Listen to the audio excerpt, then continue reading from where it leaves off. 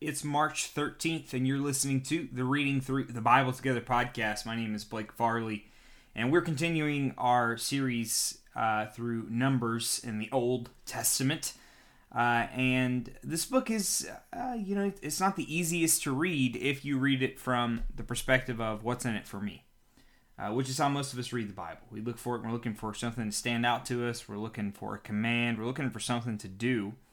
And that makes books like Numbers and a lot of the other ones in the Old Testament really hard to read. And so one of the things that's most helpful for me in Bible study and for people who I try to teach that want to know how to study the Bible more effectively is not to start with the question of what does it say for me, but to start with the question of who is God? What does this text say about God? What does it say about God that he wants his people numbered? What does it say about God that he takes these things so serious? Can reveal something about his holiness, his goodness, his mightiness, his all-powerfulness. Fall in love with the person of God. And then, after that, look at what has God done. Where do we see God's overall scope and plan for his people in the story? What do the sacrifices point to? Could it point to the fact that he sent his son Jesus to live the life we couldn't live and die the death we deserve to die? I don't know, maybe. And then the third question is, who am I in light of this? So if that's true about God, and if it's true God did that, who has he made me? Has he made me a child, a servant, a missionary? Who has he made me in light of that? And then finally, the fourth question to ask is, okay, if all those things are true, then how am I to live? So if I'm a missionary, how should I live? Well, I should be one who's living on mission to everybody I see. So that's just, I want to take a little longer on the intro here because we've been reading this book and it can be like, man, this is a hard thing to get through. And it really is if you look at the Bible from a selfish standpoint. But if you look at the Bible for what it is, which is God's story about God, things begin to make a lot more sense. God is revealing himself to us through this book. All right, Numbers 19 and 20, New Living Translation, beginning in verse number 1. The Lord said to Moses and Aaron, "Here is another legal requirement commanded by the Lord. Tell the people of Israel to bring you a red heifer, a perfect animal that has no defects and has never been yoked to plow. Give it to Eleazar the priest, and it will be taken outside the camp and slaughtered in his presence. Eleazar will take some of its blood on his finger and sprinkle it 7 times towards the front of the tabernacle. As Eleazar watches, the heifer must be burned, its hide, meat, blood, and dung. Eleazar the priest must then take a stick of cedar, hyssop branch, and some scarlet yarn and throw them into the fire where the heifer is burning. Then the priest must wash his clothes and bathe himself in water. Afterward, he may return to the camp, though he will remain ceremonially unclean until evening. The man who burns the animal must also wash his clothes and bathe himself in water, and he too will remain unclean until evening.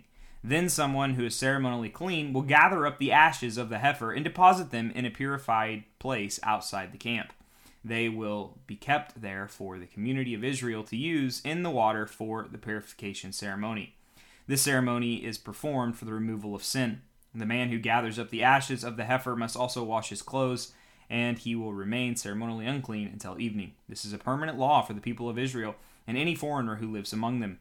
All those who touch a dead human body will be ceremonially unclean for 7 days. They must purify themselves on the 3rd and 7th day with the water of purification. Then they will be purified.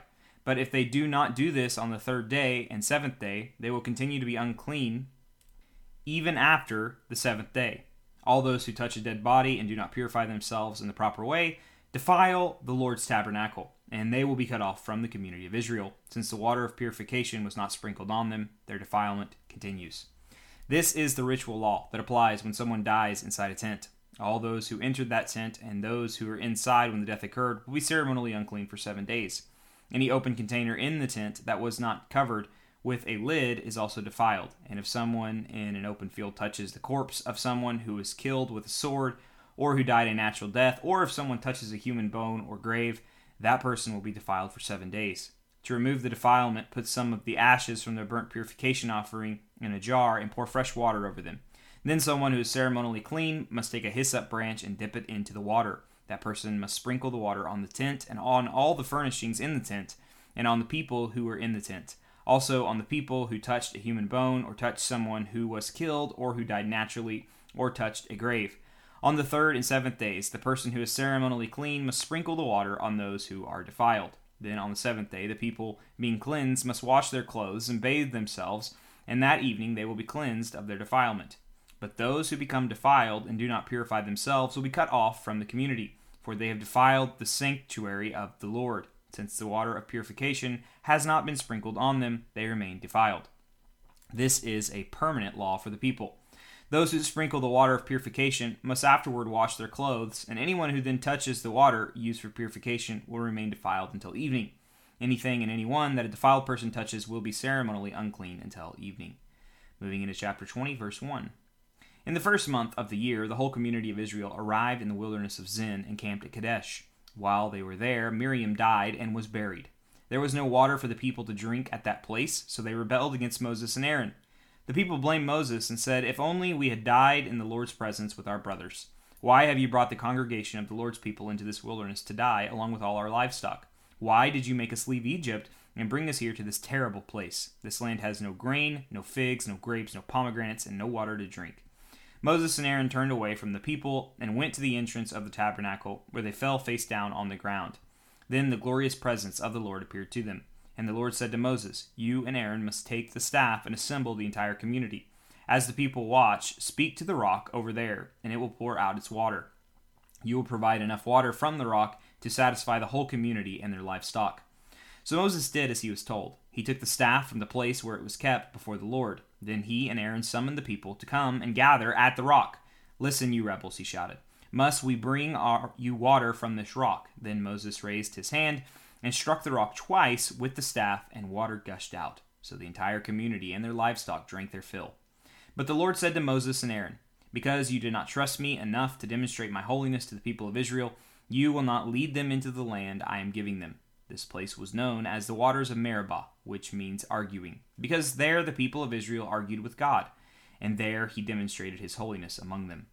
While Moses was at Kadesh, he sent ambassadors to the king of Edom with this message: "This is what your relatives, the people of Israel, say. You know all the hardship we have been through. Our ancestors went down to Egypt.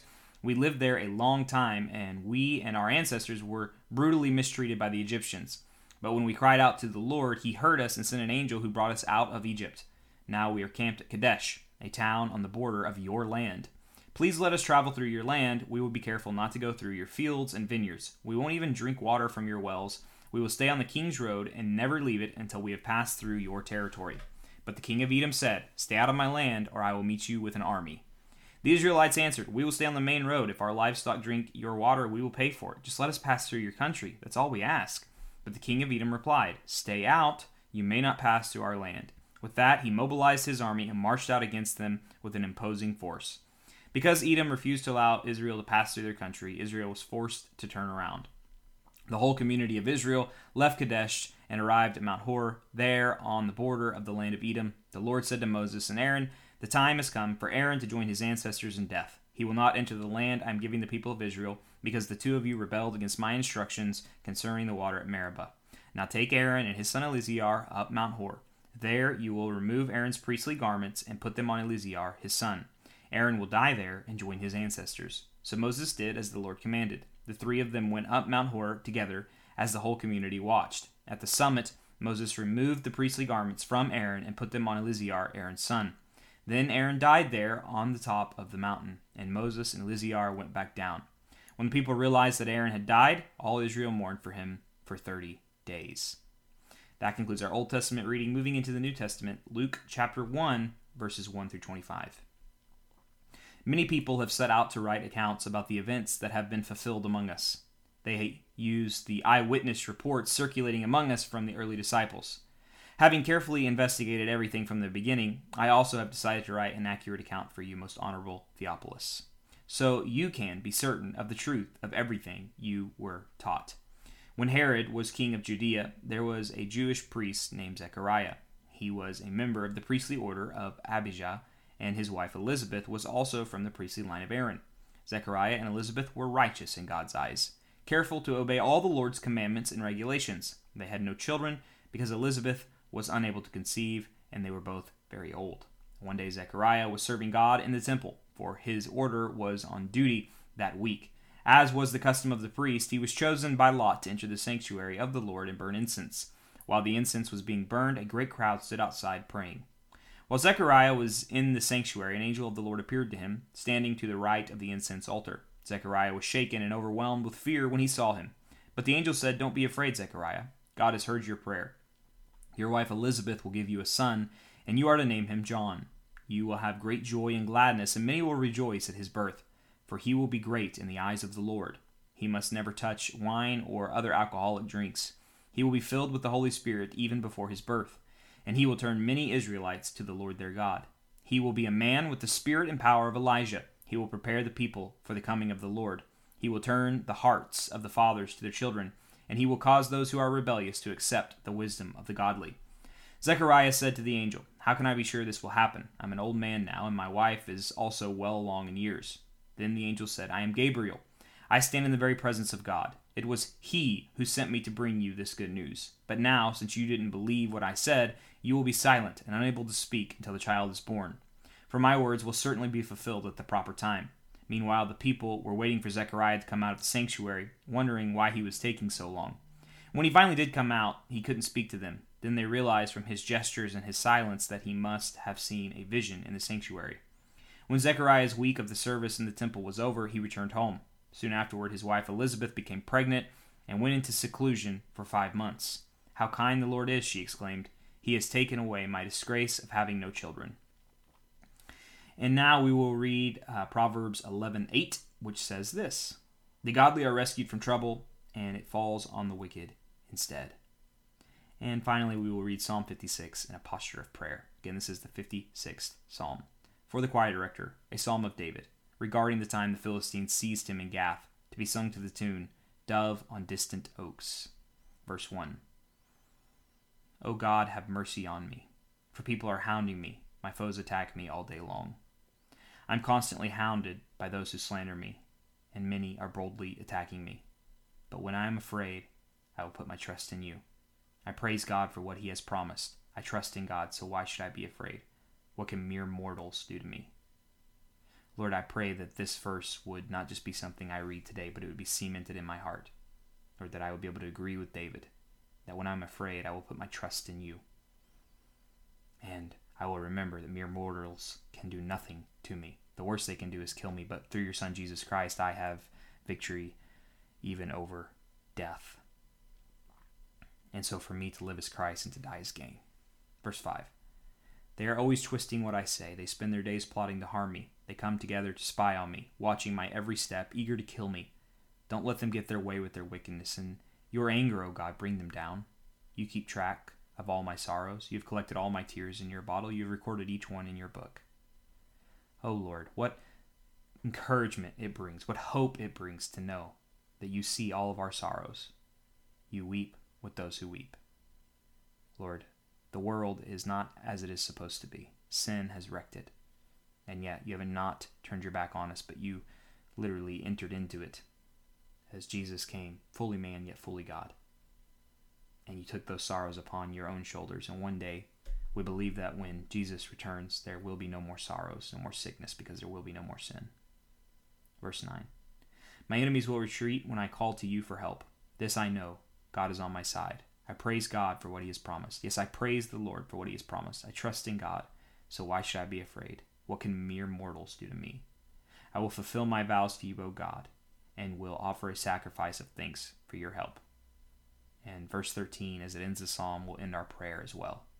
Lord, says, "For you have rescued me from death. You have kept my feet from slipping. So now I can walk in your presence, O God, in your life-giving light." Amen. Well, friends, thank you for joining me for today's reading, and I hope to see you back here tomorrow as we continue our journey reading through the Bible together.